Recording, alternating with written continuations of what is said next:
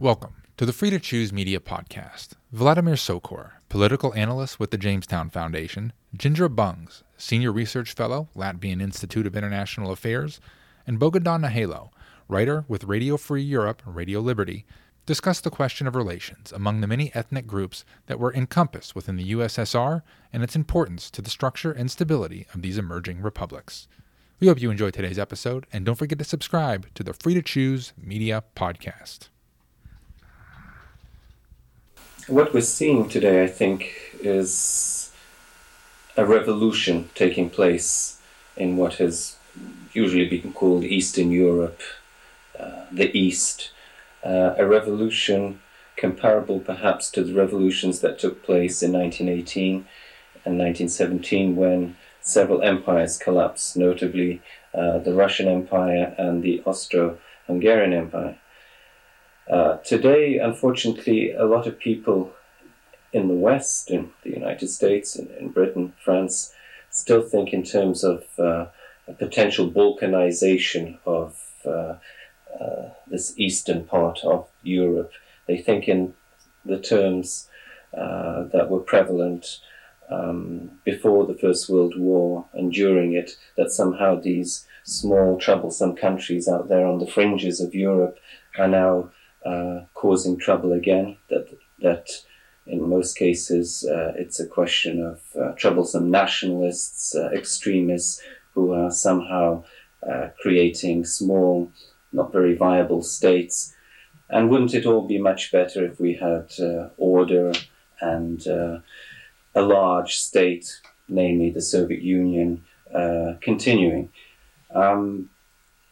I think that this is a very flawed perception of what's been happening. Well, but to some degree, I think there's ample reason, and the reason that people are concerned is most notably what's going on in Yugoslavia. We cannot dismiss that, but yet at the same time, drawing Yugoslavia and that their experience to the Soviet experience is not one and the same thing. In that respect, I think it's comparing two situations where the historic foundations are not alike. But I do understand where the fear comes from. And I think probably when one is closer to that area, one is more involved in that. For instance, Hungary is getting quite a lot of refugees from Yugoslavia. They're trying to escape war. They're trying to save their lives. So I think there is foundation for that fear. But again, one cannot compare the two situations so easily and put an equal sign between them. Balkanization has a bad name, but not all fragmentation is balkanization. In some cases, fragmentation is in line with progress, as in the case of the self-determination of nations. The analogy with Yugoslavia might have some merits in the USSR. I think what we see in Yugoslavia is the tragic effects of an unscrupulous central power trying to maintain an artificial structure by any means and without looking at the human sacrifices that it takes. And I think there is a distinct danger that we might witness that in the Soviet Union if the present center goes after the Yugoslav example. But just to dwell on something that you mentioned, the concept of the right to national self-determination. This is something that's taken for granted as a democratic right in the West. And there is a rather patronizing view on the part of some Western states towards those countries which are trying to somehow realize this right. And what is often forgotten, if we look at things from a historical perspective, is that what is happening today in the eastern part of Europe is the continuation, the resumption of interrupted historical processes. Exactly, yes. History was artificially stopped, as it were, in this part of the world, and a monolithic alien system was imposed from above or from outside. And that's why I return to this notion of balkanization, because I reiterate, in the late 19th century or early 20th century, there was this condescending view towards the Balkans. The Balkans, these were really countries. These were the kinds of states that perhaps the Marx Brothers poked fun at in the 30s. And I think something of this mindset has remained. I remember being very annoyed when I was in the United States a few months ago, seeing a cartoon which had venerable Western diplomats sitting at a table, and in ran two peasant types with bombs in their hands, shouting, "We're independent." And the look of disdain on the view of this, club of privileged nations or representatives, as if, who are these people to interrupt us? And I guess that people in the West have tended to forget what it is that these peoples, nations, European nations, are still striving for today at the end of the 20th century. Well, I perfectly agree with you on that. I think one can also look at the European experience and again, how one is treating Slovenia, how one is treating Croatia, what the feeling there is, because there seems to be the feeling, at least in the majority, that it's the Serbs who are the aggressors, and it is, for instance, the Croats and the Slovenes who do want to get out and to run the show for themselves in their own territories. And when one agrees to the principle of self-determination of nations, that is a right to which every nation can aspire, then of course one has to ask some very basic questions. Where do we in the West stand? And I think this is, to go back a few months, when Estonia, Latvia, and Lithuania restored their independence, Lithuania came first, and then came Estonia and Latvia in August. There was also the question, and particularly in the United States, where do we stand on this when it comes to do the practical thing, to take the one final step, to implement that long-standing policy, U.S. policy of non-recognition of the incorporation of the Baltic states in the Soviet Union? Then there was a good deal of hesitancy from the State Department about that final step of recognition. Yes, it's this traditional discrepancy between principles, recognized principles or declared principles, and self-interest when it comes to the crunch. Mm-hmm. This happened very clearly in the case of the Baltic republics, the Baltic states, I should say. And to some extent it's happening now as Ukraine has emerged as an independent state, mm-hmm. and Moldavia has, but Ukraine is in a better position. It's better known than Moldavia. So the Moldavians haven't even got the amount of look-in that the Ukrainians have got. But still, there is the question of self-interest. And we see almost a kind of progression of demands that have been made.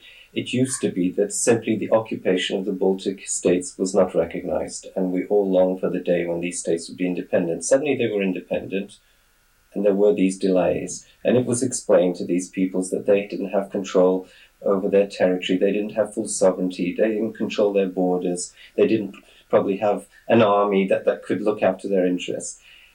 Further down the road, a few months down the road, Ukraine emerges, proclaims that it's building its own army, says, unfortunately, we've got nuclear weapons on this territory, not that we've been built up, but have been left behind by the imperial system. No, we don't want to hand them back to the Russians. We've had problems for 300 years with the Russians, and it's a bit unreasonable for us to simply hand them back.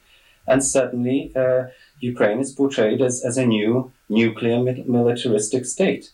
And conditions are imposed. We won't recognize you unless you suddenly give away. It's okay for France to be a nuclear power. It's okay for Britain to be one. Nobody questions that. But a new country emerges, and it's simply dismissed as a bellicose country, I suppose. I think there's a good deal of disinformation emanating from Moscow that goes into that stereotype of Ukraine as a militaristic power. But there is this view which seems to permeate, especially U.S. pronouncements on the matter, which says that national self-determination with its corollary, the nation state, is somehow retrogressive because it leads to isolation. Both President Bush and Secretary of State Baker have repeatedly warned against what they call the danger of isolation as a result of the formation of nation states. This view ignores clearly the fact that under the old centralized system, natural interaction among nations and nationalities was made impossible by the very centralized system. And only now, when that structure is disappearing, only now will it be possible for the new emerging nations to interact with one another in a natural and mutually profitable way. And I think they are all eager to do that. None of them intends to isolate itself from the others. There's another aspect too that I wanted to inject, and that is the different standards that are used in recognizing independence. After all, if we look at the way that decolonization was welcomed in Africa or in Asia, these countries, these states, were helped along, and even if they imposed one-party systems, as happened in Zimbabwe or elsewhere, this was tolerated. They were welcomed to the community of nations. Here we have states asserting their democratic approach to all sorts of problems, and yet they're told that you're not quite good enough yet. You still have to wait your turn, and you have to learn, and you have to abide by our conditions. And it's I think it's insulting for these peoples that have had to suffer for so long under such an oppressive system. Particularly when we have to do with historically constituted nations with a long experience of statehoods behind them, which in this respect offer immeasurably greater guarantees of democratic development compared to the states which emerged in the 50s and 60s. It's not only a question of myopia, I think, it's also a question of a lack of fundamental facts about history and about the experience that these peoples were subjected to in the eastern part of Europe. There is something that always I find very difficult to understand, and that is why so many people in the West, particularly in the United States, Britain, France, are so keen on seeing the survival of the Soviet Union. I think most of the peoples, including many Russians, would agree with President Reagan's description of what has now finally collapsed as a very evil empire. And Mr. Gorbachev will appeal on television that, conjure up apocalyptic visions of what will happen because the Soviet Union will disintegrate. It seems that Mr. Yeltsin doesn't share this opinion. Mr. Yeltsin wants to create a democratic Russia and have reasonably good relations with neighboring states and somehow work out problems jointly. Why is this somehow reprehensible to President Gorbachev? And why does the West continue to see him as the one savior, as the one hope that there is for avoiding this cataclysmic upheaval? This upheaval has occurred. The revolution, the train has left, as it were. The revolution's taken place. It's Gorbachev that's been left behind. And if he realized that and was a politician worthy of the reputation that he's had up till now, he would leave the stage gracefully.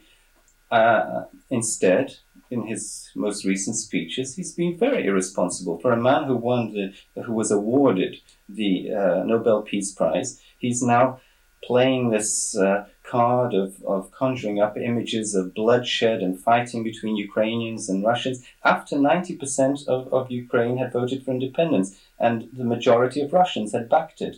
Now suddenly President Gorbachev is saying, Russians, be careful down the road, the Ukrainians might be nasty to you. It says inevitably. Inevitably. Yes. Inevitably. He's being very inflammatory. And I agree with everything you, Zintra, said about Zhirinovsky and you, Bogdan, about Gorbachev. But I'm afraid the problem is a broader one. There is emerging in Russia a new spectrum of political parties, some of which are impeccably anti-communist, some of which are devoted to the free market or to other liberal principles, but most of which take an old-fashioned imperial and centralizing approach to the republics. Suffice it to mention Travkin's Democratic Party of Russia, or even Aksyutich's and Osipov's Christian Democratic Movement of Russia. Both of these parties, which have a strong political potential in Russia, have a history of opposition to communism, are devoted to the free market principles, to religious expression, and so on. But they take an approach to the republics which is almost indistinguishable from that of the communists. They too are playing up the card of interethnic conflicts as a desperate way of keeping this empire together. They too are threatening with a revision of borders of the republics which secede. They too are picketing the missions in Moscow of republics which now seek their emancipation. So I wonder what is going to happen after communism is gone, after communism collapses. It could be that we will witness the emergence of a coalition of non-communist parties which might try to keep the empire together and resort to equally unscrupulous means as their predecessors. We here have our finger on this pulse, so to speak. I'm not sure to what extent the Western public has become aware of it. Well, I think the Western public has a lot to learn, but then, of course, there is a lot to be learned, period, because the developments that we have witnessed here, and we have, as you said, we have been at the pulse, we have been listening, we have known within seconds what's gone on. But those changes have been so momentous and they have been going on so very fast that it's very difficult to digest them and also to fathom the deeper meaning of everything. And I suppose, all of us will have to play it by ear to a certain degree. But I do think that a lot can be done in encouraging the democratic processes there, and there are ways of doing that, and I think that is something that the West should be focusing on. I quite agree with you. Instead of just channeling in credits and money and bailing out a bankrupt system and just pouring money into a bottomless well in the hope that this is helping starving Russians or, averting the winter hardships there, it's not going to help at all.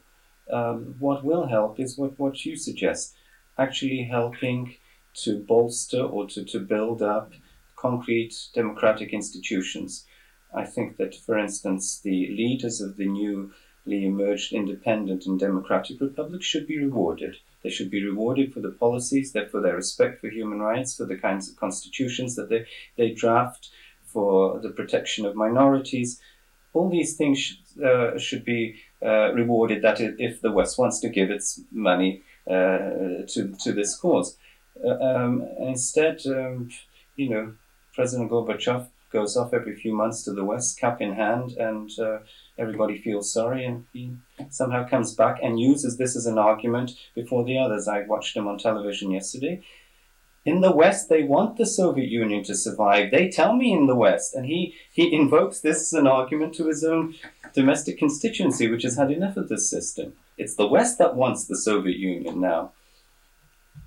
Well, I think that too, there are still some politicians in the West that had a good relationship with Gorbachev, and I think it's also a matter of face saving. Some of them simply don't want to say now, I've been wrong. Yes, but the preconceptions in favor of the center long predate Gorbachev. That's true. They are the product of historic intellectual development. Yes. For example, when we hear President Bush talking in Kiev, twice in the same speech, in Kiev of all places, about the Soviet people, then we know that something is really amiss regarding political advice in the White House. But unfortunately, this is the stereotype based on ignorance that persists out here. The Soviets, the Soviet people. I mean, what does a Tajik, Uzbek, Kazakh, I don't know, mention any one of 120 different nationalities and groups have in common, other than the fact that they were kept together by force and coercion over the years, and what is often forgotten, they were made to extol the virtues of all things Russian. It's one thing, I think, for the West to admire Pushkin and Mandelstam and everything else. If there's a free choice, if you want to enjoy this literature, it's another thing when your own culture and history are squeezed out and you are told that if you want to be progressive, if you want to get on in life, if you want to have access to science and to the outside world, be Russian or learn Russian or adapt to our way of life. Precisely. And this imperial nature, the chauvinistic nature of Soviet Russian rule is also something that's forgotten. It's often the point is missed that by calling people Russians when they're not in fact Russians or simply Soviet, this is highly insulting to peoples who have fought so desperately by peaceful means, though sometimes they've had to resort in the past to violence to survive as peoples. Mm-hmm. No, this is going to be one of the problems that's going to be discussed, I think, in the near future, and probably with a good deal of animosity on some sides, and that is precisely the use of the language of the state that various people are living. Because what has happened in the Baltic states is that all of those Slavs who came in after World War II, most of them simply maintained their command of Russian. Most of the Ukrainians who came, they sided with the Russians. They forgot that they were Ukrainians. The Belarusians also tended to forget that they were Belarusians, but they sided with those people who were considered in the top of the hierarchy. They sided with the Russians. They sided, therefore, with the Soviet system. And there was that tendency of that system to look down on the Balts, to look down on the titular nationality of the quote-unquote republic. Yeah. After all, this is the Soviet state. We are all Soviet people. Our language is Russian. And therefore, don't bother with us with anything else. Don't complicate our lives by asking our children to learn Latvian, by asking our children to learn Estonian or Ukrainian, God forbid. Yes, I mean, the point I wanted to make here is, yes, unfortunately, I would say the majority of Ukrainians in Baltic republics acted as surrogate Russians. But there are reasons for this, or without justifying it. For instance, in Moldavia, 600,000 Ukrainians, they didn't have a single school until the democratic government was elected and has now started a program which respects the cultural rights of minorities living in that republic. And this was the case. The point that also should be made, all this would be fine. Not really fine, but we could understand it if the Soviet Union didn't make the claims about itself that it did. If it simply said, we are an empire, whether you world like it or not, we run things the way we want to run them. But all this time, for 70 years, the Soviet Union was telling the outside world, particularly the Third World, that this was a new model society, a society built on socialist relations, where equality of peoples was guaranteed, where equality of languages, etc. The myth, the lie that was perpetuated, which so many people, unfortunately, in the West and in the Third World swallowed and still believe until this day. I'm glad that both of you brought up the issue of citizens of the non-titular nationality living in other republics. I think in this connection we might usefully discuss this concept which is about to be established, and I think we should debunk it, of Russian-speaking population.